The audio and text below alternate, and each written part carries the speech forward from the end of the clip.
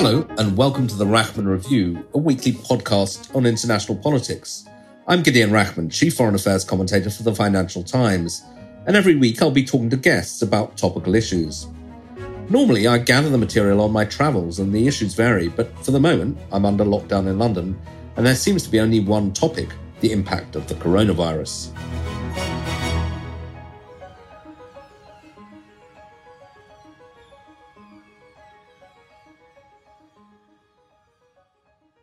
My guest this week is the Pulitzer Prize-winning author Anne Applebaum, who's currently in Poland. I was particularly interested to speak to Anne because she's been writing and thinking about an issue that I'm also very preoccupied by, which is the rise of populist authoritarianism around the world, and whether the coronavirus epidemic is going to speed up that trend. There are plenty of reasons for thinking that it might. Even in established Western democracies like Italy, Britain, America, fear of the pandemic means that people have been willing to accept restrictions on their daily lives that would normally be unthinkable. When you can leave your house, when you can go to work, whether you can even sunbathe in the park. It's assumed all those changes will be temporary. That's certainly my assumption sitting here in London. But might there be some countries or leaders who seek a more permanent shift towards authoritarianism? There have been examples in history where an atmosphere of emergency and panic allowed dictators to seize emergency powers and then never give them back. And there are already some examples of autocratic governments who seem to be using COVID-19 to at least tighten their grip on power. Both Egypt and China have expelled foreign reporters because they were unhappy with critical coverage of how they'd been handling the pandemic. Now, of course, China's never been a democracy in the first place, but Chinese liberals, and there are plenty of those, are worried that the government has used the pandemic to increase, legitimize, and perfect surveillance of the population, in particular by using data from smartphones. On the other hand, all the evidence doesn't point in one way. In Russia, President Putin was gearing up for a referendum to approve changes to the constitution that would essentially have allowed him to rule for life. But that vote's had to be delayed, and Putin himself has slightly disappeared from public view as he allows other officials to take the blame for unpopular lockdown measures. One country that's particularly interesting is Hungary. It's nominally a democracy, it's a member of the European Union, but in recent years, other members of the EU have become increasingly alarmed by actions taken by the Hungarian Prime Minister, Viktor Orbán. Now, Orbán, when he started his career as a student leader, was an advocate of democracy, but in recent years, he's become an advocate of what he now calls illiberal democracy. He is increasingly autocratic, and although Hungary is a member of the European Union and nominally a democracy, Orbán's clearly been cracking down on the independence of the courts, the independence of the media, establishing something of a cult of personality within Hungary. Now, with the coronavirus crisis, he's made what may be a decisive move away from democracy and towards autocracy. Under cover of the coronavirus, the Hungarian parliament has given Orbán the power to rule by decree.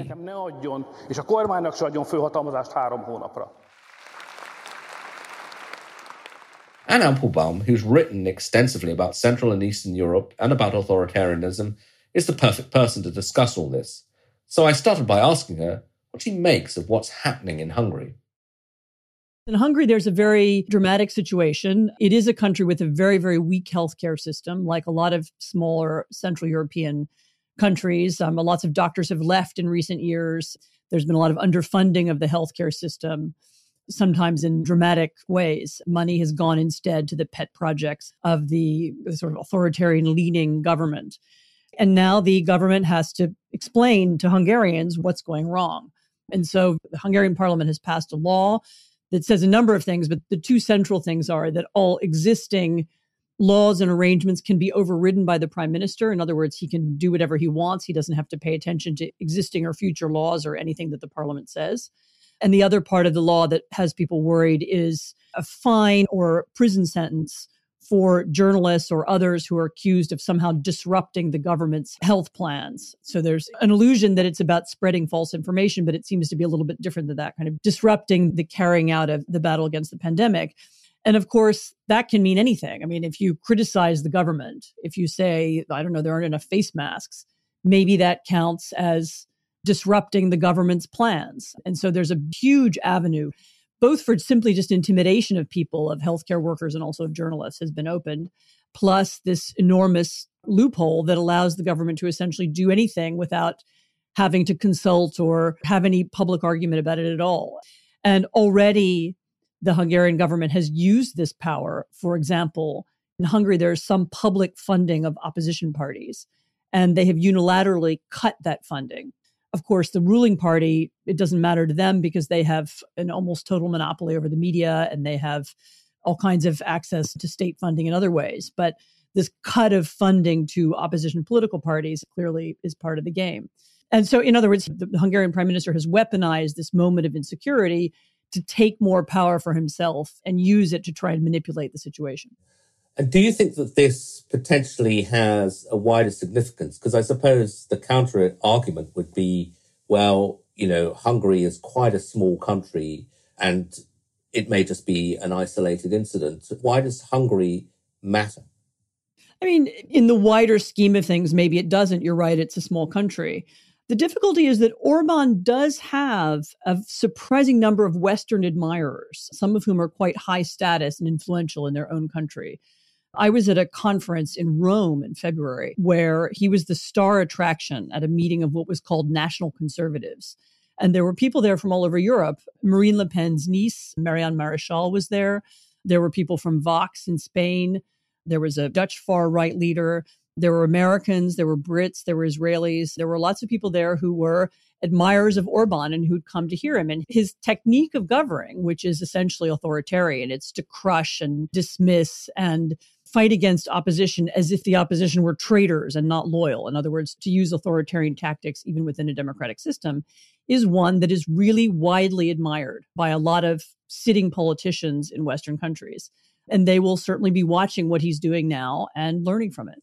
Does the Orban cult, if one can call it that, I mean, it seems to me it kind of goes back to the migration crisis of 2015 when he famously built the wall to keep refugees out, was regarded as the kind of counterfigure to Angela Merkel. And I think ever since then, a lot of the nationalist right have seen him as their guy.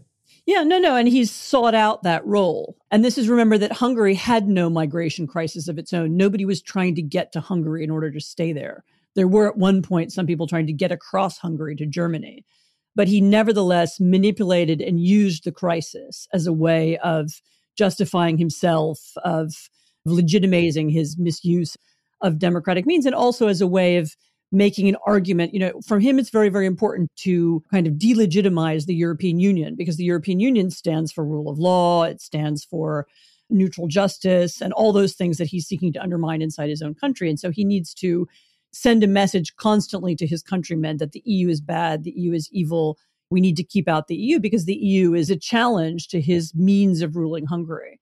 And he's found a lot of admirers around Europe for exactly that. And yet, ironically, of course, Hungary received a lot of money from the EU, although it's also, as you alluded to earlier, I guess it suffered in the sense that some of its most skilled people have moved out of the country, although that may be partly because of Mr. Orban himself. But talking about the EU, I mean, as you say, Orban has demonized the European Union.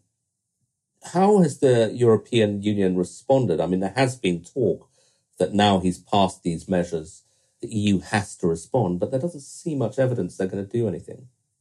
Well, this isn't really the moment when people are thinking about Viktor Orban and Hungary. I mean, to be fair to the EU, it's just not the time for it, and people are preoccupied with other things.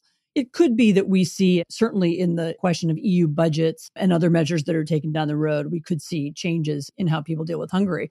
More generally, the EU is in a strange position right now because, the EU is not responsible, has never been given responsibility for public health.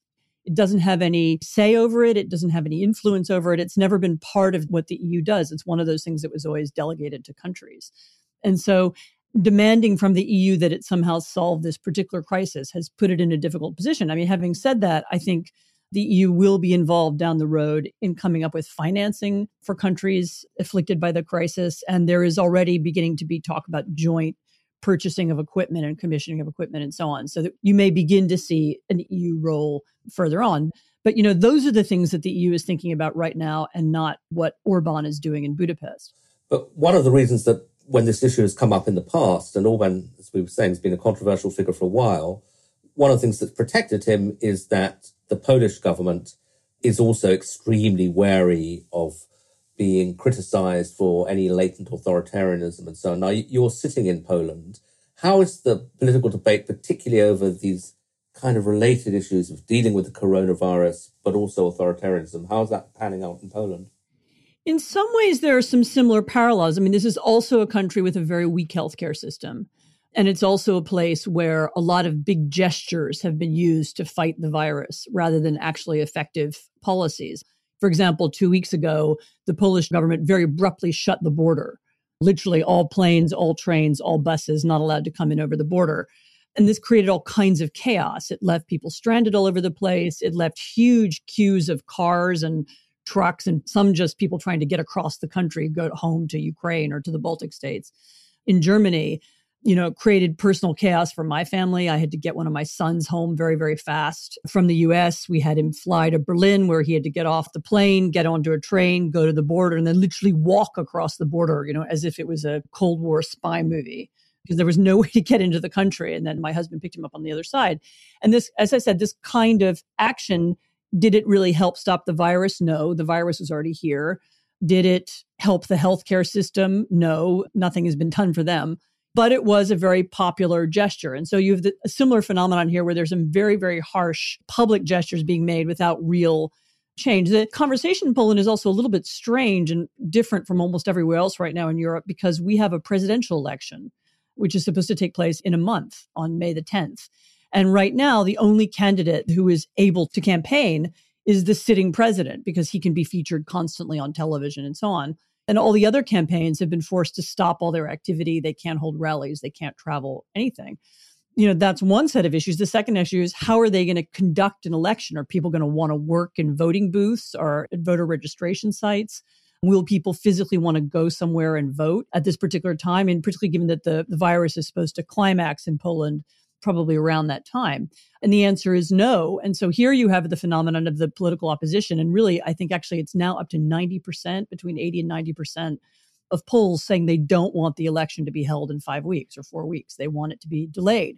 And then the government is insisting that the election somehow must be held, precisely because it's aware that if it's postponed to the fall, to the autumn, by then you will have had the economic crisis. By then the virus may have spiraled out of control.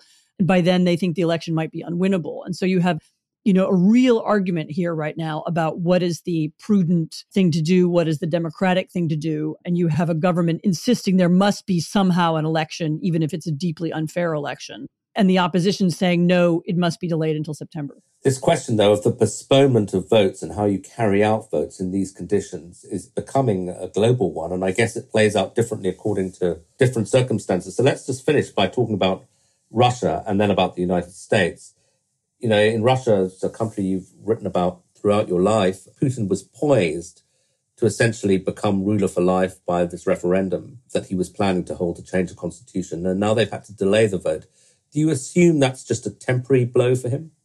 I think in his case, it's a temporary blow. I mean, Putin has followed the pattern of a lot of other autocrats, actually, by initially denying the virus or downplaying it. And by the way, there's a lot of evidence of bad statistics in Russia. There was an excellent report done by a website called Coda Story a couple of weeks ago, in which they interviewed Russian doctors and hospitals who said, yeah, we have tons of people who are dying of respiratory illness, and we're just not calling it the coronavirus. We're just calling it pneumonia. And so there's evidence that it's been spreading in Russia at a much faster pace and has been acknowledged, and that the government is trying to keep down the numbers, either to prevent panic and also to prevent Putin's unpopularity. So it's clear that they will also, one way or another, seek to use the occasion, for crackdowns, for more control, possibly for more surveillance than they had in the past. I imagine there is a possibility that this could, in the longer term, depending on how it goes, it could undermine Putin's popularity, even in the sometimes manipulated, officially published polls, has been falling recently. And it could be that this is not a good time to have a big referendum, essentially, that would allow him to stay in power for the rest of his life. And it could be that this becomes yet another blow to his legitimacy. But we could also see the opposite happen, namely that he uses this, as so many others are seeking to do, to establish more control in the country. Which brings us finally to the question of the United States, which you spend a lot of time in, and I know you follow very closely. Do you worry, as many on the Democratic side have, that even President Trump might try to delay the presidential election? Well, the U.S. is in a very, as I understand it, and people are having this argument about it right now, while there could be a change in the date of the election, the date of the inauguration cannot be changed. It's part of the Constitution. And so come next January 20th, there has to be a president chosen who will be inaugurated. And so the question of how the election will happen is already under hot debate. I have no doubt that both the president and the Republican Party will seek to find a way to restrict the ability of people to vote, particularly, I can imagine, in big cities, which are Democratic strongholds. I can imagine all kinds of arguments that are going to be beginning to unfold about postal voting and whether postal voting can be done fairly.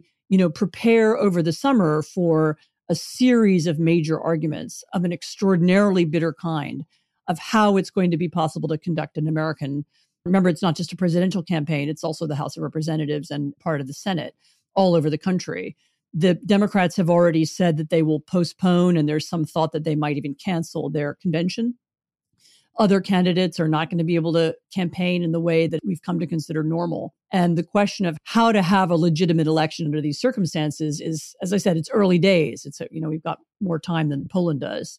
But it will become, I predict, by the summer, a really major political battle.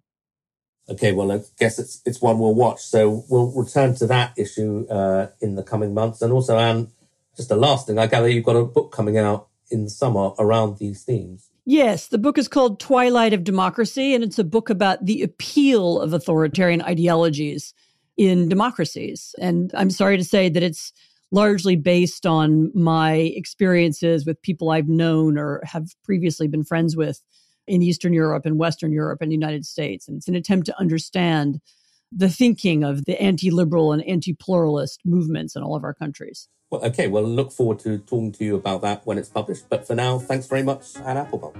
Thanks, Gideon. That was Anne Applebaum in Poland, ending this week's edition. I hope you'll be able to join me again next week.